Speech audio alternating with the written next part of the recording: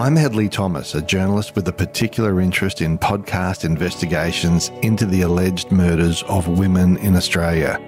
Today, Justice Ian Harrison handed down his verdict in the trial of Christopher Michael Dawson.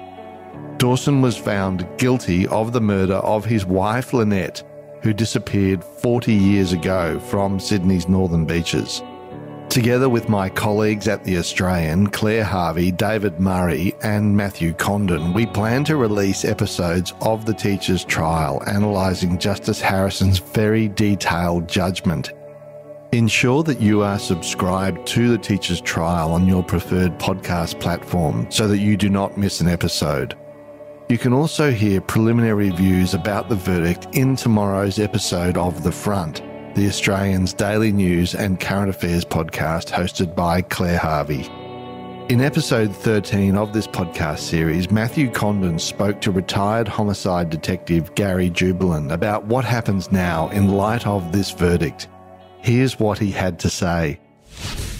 Would you expect to see, for example, prison officials present? Would he be taken away from that instant?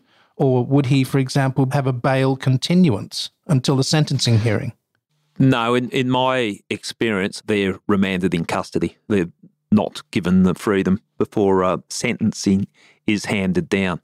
I haven't seen a situation where someone's been convicted of murder and haven't been remanded in custody immediately. And, of course, if the accused is found guilty, then he has options ahead of him in terms of the court. I mean, there are appeals to be had.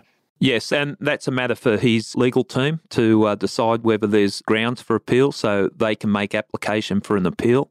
There's a process in place that if that application is accepted, and then the courts will adjudicate on the basis of the appeal. Certainly in my experience, extensive experience in matters where people have been convicted of murder, invariably an application is put in for an appeal.